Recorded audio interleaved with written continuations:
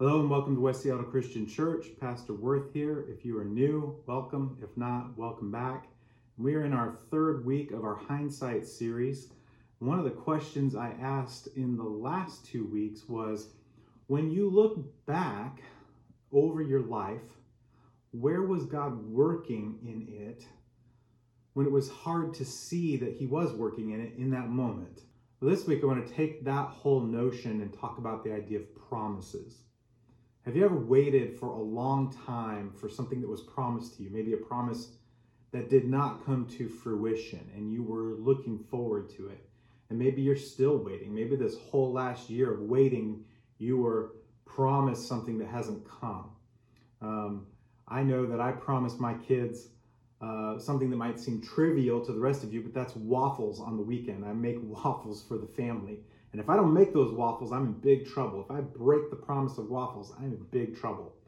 And it's one thing to wait for something seemingly small or less important, but it's another thing when someone breaks a promise that has devastating effects in your life. That's also painful to wait for something that's been promised to you. And in this series where we're looking through the book of Matthew, I want to talk about how the people of Israel had waited for a long time for God's promises to be fulfilled. They were given a promise that, and they had expectations that were going to come from that promise. Now, the book of Matthew is full of references to the Old Testament, and a lot of those are pointing to how the Messiah is the fulfillment of those promises in the Old Testament. In fact, there are 25 scriptures that I've found in Matthew that reference points in the Old Testament. Half of those say something along the lines of to fulfill what was spoken by the prophets, which is a pretty direct way of saying there was a prophecy. The other half of those references that are in Matthew are a little bit indirect, and it's one of those that I want to take a look at today. And if you want to turn with me to Matthew chapter 12, that is where we're headed. And here's the context of this passage. The Pharisees are confronting Jesus, and they are so fixated on the rules, in this case the Sabbath, that they get in Jesus' face about it, and they're complaining about what the disciples are doing. It's kind of like they're on a stakeout, trying to catch them doing something wrong. So in this story, they catch the disciples doing something awful, which is picking grain on the Sabbath. You might not think that's a big deal, but to be fair, the Sabbath was a super huge deal for the Jewish people because it was tied up in their identity as a people. It was handed down to them by God through Moses as one of the 10 Commandments.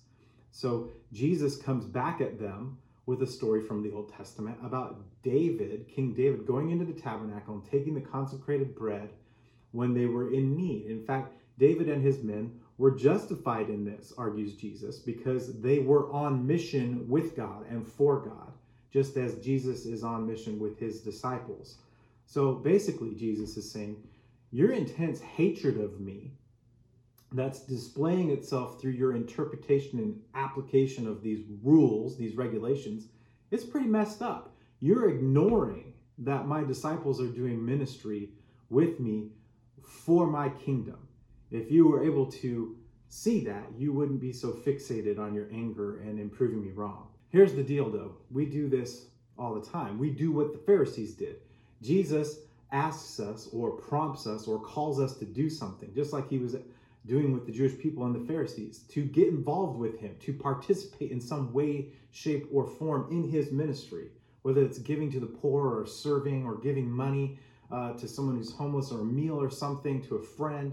Let's say Jesus has made it clear to you that he wants generosity from you, but maybe you've then explained that away or rationalized that away, whether it's helping a neighbor in need or giving a few bucks to a homeless person on the corner, or whether it's participating in worship by tithing, and then you're like, no, I'm going to rationalize that away.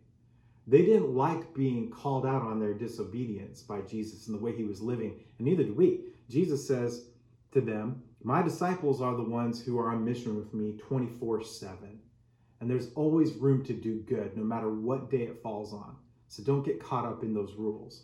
The second part of the story in Matthew 12 is when Jesus heals the hand of a man this man's hand has been wasting away for some reason. So the Pharisees first go after the disciples for taking some kernels of wheat. And then they go after Jesus and questioning him because they think they know he will want to heal this man on the Sabbath, which I kind of find suspicious, actually. Don't you find it kind of suspicious that as soon as he walks into the synagogue, they start asking him about healing on the Sabbath? They don't ask him about the previous incident with the disciples, and he actually hasn't done any healing yet, but they still ask him about whether it's lawful to heal on the Sabbath. It's like they're setting him up. Now, I'm not saying this is true, but I love thinking about stuff like this in the scriptures and the way it was written down for us. What if the Pharisees had planted this withered hand guy there? So not only are they staking out Jesus and his disciples, but it's like they are planting evidence against him. And they are so eager to catch him that they pull the lure out of the water before he takes the bait, before they even ask a question about healing. So then they ask the question, and often Jesus did this. He turns the question back on them, and he talks to them about saving sheep on the Sabbath. And you can read that yourself, but what is he saying to them? He's asking them what they really think about the value of human beings. Do you value people? What is the intrinsic worth of a human life? Jesus is telling them in no uncertain terms that justice and mercy and love and healing are more important than the regulations you're trying to keep. And this is why we end up calling Jesus the Lord of the Sabbath, by the way. It's like they don't understand that the spirit of Sabbath is rest. Like Eugene Peterson says, the Sabbath is about praying and playing. And the rest is so that you can rest up beforehand and join God in the work that he's doing throughout the week, so that you have time just to be, time to be with God and center yourself on the things that matter to God so that you can get down to the business God wants you to be about. He wants these guys to understand the spirit of Sabbath. And the spirit of Sabbath is not about regulations. It's so you can be with God and then join God in mission and rescue people who need justice and mercy.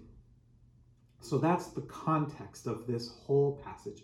Jesus allows the disciples to take the grain, and then he supposedly gets caught healing on the Sabbath, and he says it's okay to do that. And that's where we're going to pick it up in Matthew 12, 15 through 21. Starting in verse 15, it says this: aware of this, Jesus withdrew from that place. A large crowd followed him, and he healed all who were ill. He warned them not to tell others about him. This was to fulfill what was spoken through the prophet Isaiah. Here is my servant whom I have chosen, the one I love, in whom I delight. I will put my spirit on him, and he will proclaim justice to the nations. He will not quarrel or cry out. No one will hear his voice in the streets. A bruised reed he will not break, and a smoldering wick he will not snuff out, till he has brought justice through to victory. In his name, the nations will put their hope. So that's how those two events are summed up. So I want to break this down for you real quick. Matthew is saying that Jesus quoted this passage from Scripture, from the Old Testament, from a prophet named Isaiah, for a reason. Jesus is saying, the words come out of his mouth, I know you've been waiting for a long time for God to fulfill his promises. And I'm finally here now. I am the fulfillment of God's promises. And specifically, in that passage, it points out that he is fulfilling God's promises in three ways. And the first way is that Jesus says he is a servant. Jesus is here to serve. It says that in verse 18.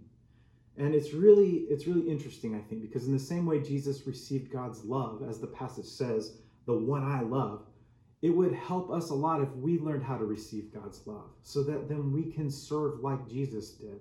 The only way we can really be servants is out of the overflow of what God has put into us, the love that God has put into our lives. Otherwise, when we try to serve under our own power, well, then it comes from other motivations, and that leads to trouble.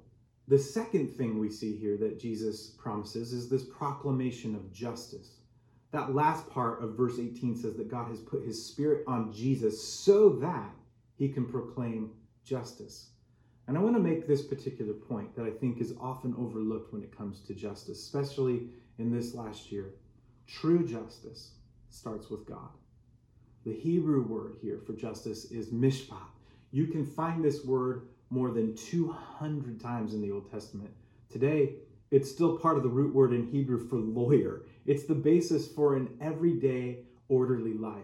Without mishpat as the backbone for day-to-day existence in society, then peace and productivity break down. It's the notion of righteousness, which is the sense of doing the right thing. Kind of reminds me of, we watch a lot of Frozen in our house over the last couple of years. Anna's song in Frozen 2, where she sings, "Do the next right thing," is probably the most powerful song in the movie. Then I'll make the choice to hear that voice and do the next right thing. And to have the proper sense of what that next right thing is, to really impart justice, true justice, we need God's wisdom. Because without it, we will treat people who aren't like us poorly. Whatever it is that's touching your heart, whatever wrong is in the world, and you want to be active in helping to make it right, here's the thing. You can't do it without the Spirit of God leading the way. Think about it this way. If Jesus needed God's Spirit, what makes us think we'll get anywhere without it? Now, the third thing that has to do with God's promises being fulfilled through Jesus is that Jesus is worthy of hope. Verse 21 says that in his name, the nations will put their hope. Israel always strayed and put their hope in other things, other people, other rulers, other gods, and it always left them just groveling and weeping and without hope. It failed them completely. They always answered the question of where their dependence came from by filling in the blank with something other than God. Every once in a while, though, they had this profound realization when things got really bad that their dependence should have been resting on the one true God. And things changed when they realized that, because they realized that they were loved, and then when they realized that, they began to serve from that love, and then from that love filling them up, they lived justly. And they had hope, and they spread that hope around. And like them, maybe we can realize that our dependence should be on God alone too. Because only God can fulfill his promises in and through Jesus. Jesus comes and says, I am the proof that God is a promise keeper. And we're going to be promised, let's be frank about this, we're going to be promised a lot of things in life by other people. And even though many of those people mean well, they won't come true. I'm going to forget to make waffles sometimes, or we won't have the right ingredients. And there's other deeper, more important things. But here's the deal. God's promises will never, ever fail. And Jesus is quoting Isaiah here in Matthew 12 to remind those people then and us right now that God is about serving, and he's about justice and making things right. And he will keep his promise to put everything back together again. So to wrap this up, when you look back in hindsight at 2020, or all the rest of your life for that matter, and you're frozen by what is happening in your life, just remember that Jesus is the proof that God keeps his promises. And when you look back in hindsight at 2020 and you see all this injustice running rampart, and I want you to remember that Jesus is the proof that God does fulfill his promises.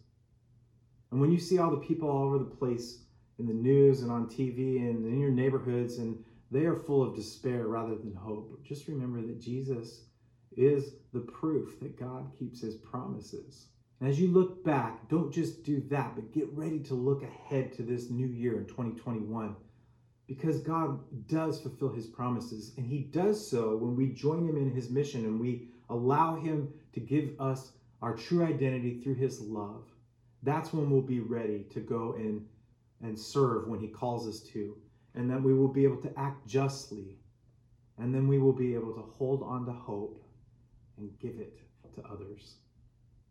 Until next time, this is Worth Wheeler for West Seattle Christian Church. Grace and peace to you all.